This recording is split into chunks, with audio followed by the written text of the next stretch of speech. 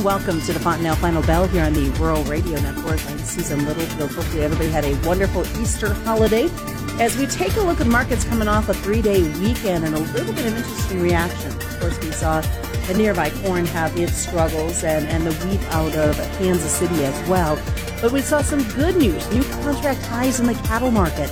And, of course, what are we doing with livestock and feed prices? Just a few of the things that we're going to talk about today as Mike Zuzolo joins us. He is with Global Commodity Analytics. And first of all, happy Easter Monday to you, Mike, and your family. You too. I hope you and all the listeners had a blessed one. It was hard to get back to work on Sunday night. I think some of us just decided maybe not to do it after all.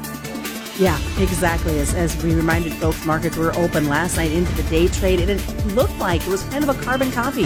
Let's look at this corn market to start out with. Nearbys, the corn has seen some definite struggles today in the trade. What was the factor we could not get that into the positive? I think there were several things. I think there was a couple things in particular that are worth noting, Susan, especially given that we're going to get our first national report today from USDA since last fall, which is going to include the wheat conditions and corn and spring wheat planting. Trade estimates from Reuters, Refinitiv is putting corn planting at 3%. That's going to come out here in a little bit. But I think with that in mind, I think the USDA WASDE report jitters are already starting to show up in terms of what the corn old crop stocks are, because for the most part, the stocks report for the corn was kind of a no-show. It just met the trade expectations. And I think when you combine that with the fact that the managed money funds are net long almost 400,000 contracts, futures and options, I think you really have to realize that is one of the biggest pieces of net long positioning since going all the way back to 2011, 2010 time period, even greater than where we were back in the 2012 time period. So I think we had a situation where coming back from the Easter holiday with a kind of the two reports bookending us in the front end, the stocks report last week and the WASDE report this week, I think some of the funds are wanting to take some profit off the table, and I think specifically they're wanting to unwind long corn, short wheat positions, which for me, and what I'm talking about to clients and subscribers, like on tonight's video that I'll do, I'm going to really focus on this next 2 to 3 weeks, the wheat and corn spread, because we're going into that harvest in the winter wheat time period here that we're entering, and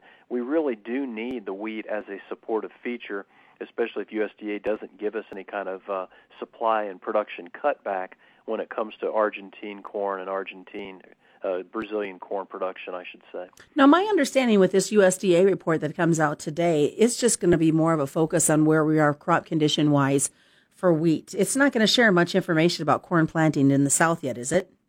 I don't know if it will or not, but the trade is expecting a 3% planting number for corn and a 2% planting number for the spring wheat on the news wires earlier today. So the trade thinks that there's going to be some spring crop progress numbers that are going to be posted today.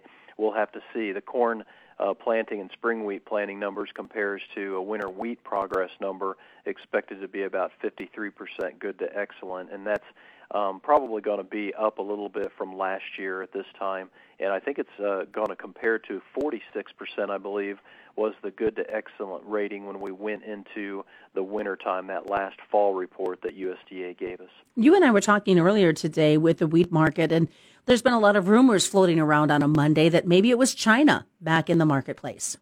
Yeah, and this is where the European markets have been kind of the leader to the downside when it comes to the price in Chicago, especially given the strengthening dollar and the resurging dollar. Well, we saw the opposite of that today. We actually saw the dollar weaken pretty dramatically, and futures markets and prices like in Russia actually found some stability after having fallen about $12 last week. So if you look at the world wheat price compared to the United States, it would make sense that someone in Asia probably is looking to book our wheat because we're still facing backlogs out of the Suez Canal. So probably knocks out maybe the Europeans just because of that, but also because our prices dropped so much. And if we get a boost from an increased buying power from the dollar weakening here this week, we could maybe look forward to more purchases, and I'm not sure if we'll get much when it comes to Egypt or some other Middle Eastern country, but it does seem like Asia may be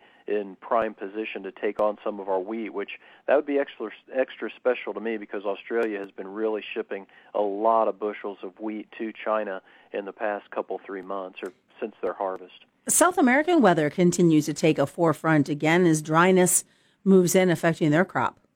Yeah, I'm glad you brought that up because I was looking at the maps before we came on air, looking at some of the more sensitive information that I get from from colleagues in Chicago and elsewhere. And it looks to me that the next 6 to 10 day outlook, especially in some key safrinha corn growing areas of Brazil, are going to see below normal rainfall. And it really makes me wonder whether the La Nina is not coming back in and inserting and reasserting itself, kind of like it was before the month of February and especially as we got into March. So I'm wondering whether we're not going to be in a drier bias in a very bad time period because the soybean harvest in Brazil is at 78%.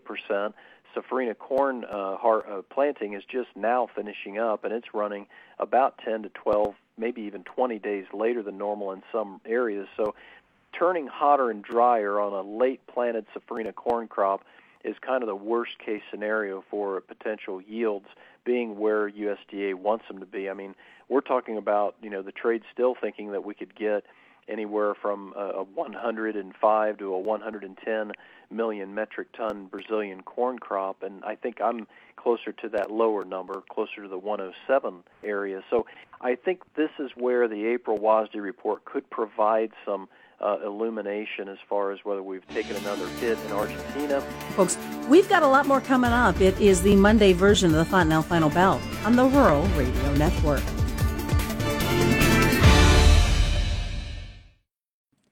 Welcome back to the Fontanelle Final Bell here on the Rural Radio Network. I'm Susan Littlefield. We're continuing this conversation with Mike Zuzolo. He is with Global Commodity Analytics and kind of been talking about what's happening on the grain side of it, but it does lead into my first question, Mike, and that's livestock and feed prices. I'd read an article earlier today that was talking about some concerns, especially after last week's USDA reports.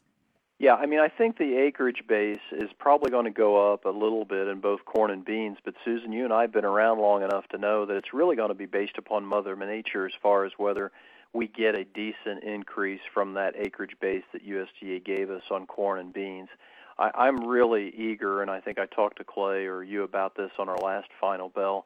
I'm really eager to get some new crop corn locked in for feeders. I think there's a lot of work to be done for the feeder cattle hedger, both in terms of locking in the sell side of the May and June the May and June feeder hedges on the shorts, and also getting our feed needs locked in as well for new crop corn. So I'm really looking closely at that gap in December corn to the downside of 477.5. I think that's going to be a point where I make a recommendation to clients and subscribers to get some needs locked in using December calls or call verticals or even maybe some futures positions in the near term, especially after the WASDE report this week. And if we go below that gap, maybe get more confident that we can do some more futures-related positions. So this is probably a week or in the next 10 days a really key point and very timely thing that you brought up. Excitement can build because we can say grilling season is officially here. Yeah, and this is where it goes back to we really do have to realize that the new contract highs in Dees corn have been made. It's hard to buy a bulge, but by the same token, those acreage numbers really do promote an idea that, and especially given that 4 of the top 5 states in the report on the acreage report in particular saw acres go down, it's going to be extremely difficult to reach USDA's 179.5 national yield when the top 4 out of 5 states are actually seeing an acreage drop. So this is a real key for a statistician, and I think it's really important to watch. So, yeah, it may look like you're buying a bulge at these prices, but if you fill a gap and then you turn off wet and corn can't get planted, that's going to be an indication to the market that maybe they've got it wrong by, taking November beans so high in relation to December corn, which they've kept that ratio elevated very substantially and at near historic levels even since that last report. Any indications that when we see these cash numbers, some early bids coming in from cattle on a Monday, Does that set a positive tone for the week? I think it does, and I think the equities do too. I think those are two, significant tailwinds that you want to ride for a time. I still have, using a football analogy, I think we're past the 50-yard line as far as getting close to that next hedge in fat cattle. In feeders, though, I think we're in the red zone. I think we're really close to it, and I say that because we've had moderate to good demand on the last Oklahoma City feeder auction numbers, $2 to $3 higher. 784 to 820 weights went at about 140 on an average price, and yet you've got May feeders closing in on $152. So you're looking at a March 30th high as your next resistance in May feeders of about 150, 350. I think if you get up to that level and punch through it, you start scale up selling because you've got such a premium in the futures compared to the cash index and the cash market. I'll throw one other thing back at the producer too, and the ranchers. What we just got done talking about when it comes to the corn. Remember that the feeders have been brought low because of the corn rally and that corn feeder spread. We're unwinding that now. I think that could be, though, something that really works against us again if we have any hint of weather issues for corn planting. What about the struggle for the hogs? I mean, today was not a pretty day. No, it wasn't, but, they were due to have some profit-taking, especially given the weekly export sales report. And, China did announce another African swine fever outbreak in their far northern provinces.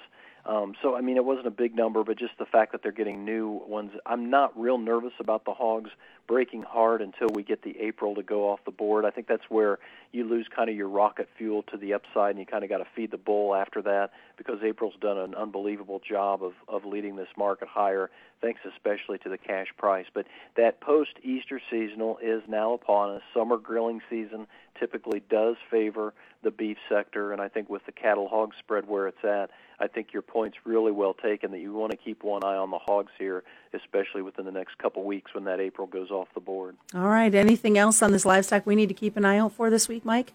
I would say that you have a real issue with the weather coming in terms of feeding and being able to keep your weights up if you turn off hot and dry. I don't think that's out of the picture yet, even though maybe the trade has kind of forgotten or lost sight of that, Susan. So I am still in the background, not wanting to hedge too far out because I want to be pretty much open on my sales. All right, sounds good, Mike. Best way for folks to get a hold of you? GlobalComResearch.com. Sign up for a trial and get all the information for a couple weeks, and I'll call you once and see if you like what you saw and see if we can't sign you up.